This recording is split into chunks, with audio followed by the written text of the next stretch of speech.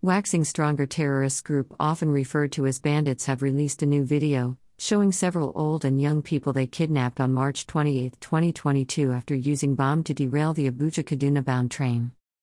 The new video shows some of the victims speaking one after the other to beg government to help secure their release. One of the already released victims, who was said to have paid 100 million ransom to the bandits, was among those seen in the video.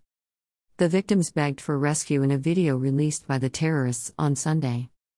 Some of the victims include an agriculture student of Kaduna State University, one Adedeji heading to Kaduna for eye treatment. A foreigner was also spotted among them.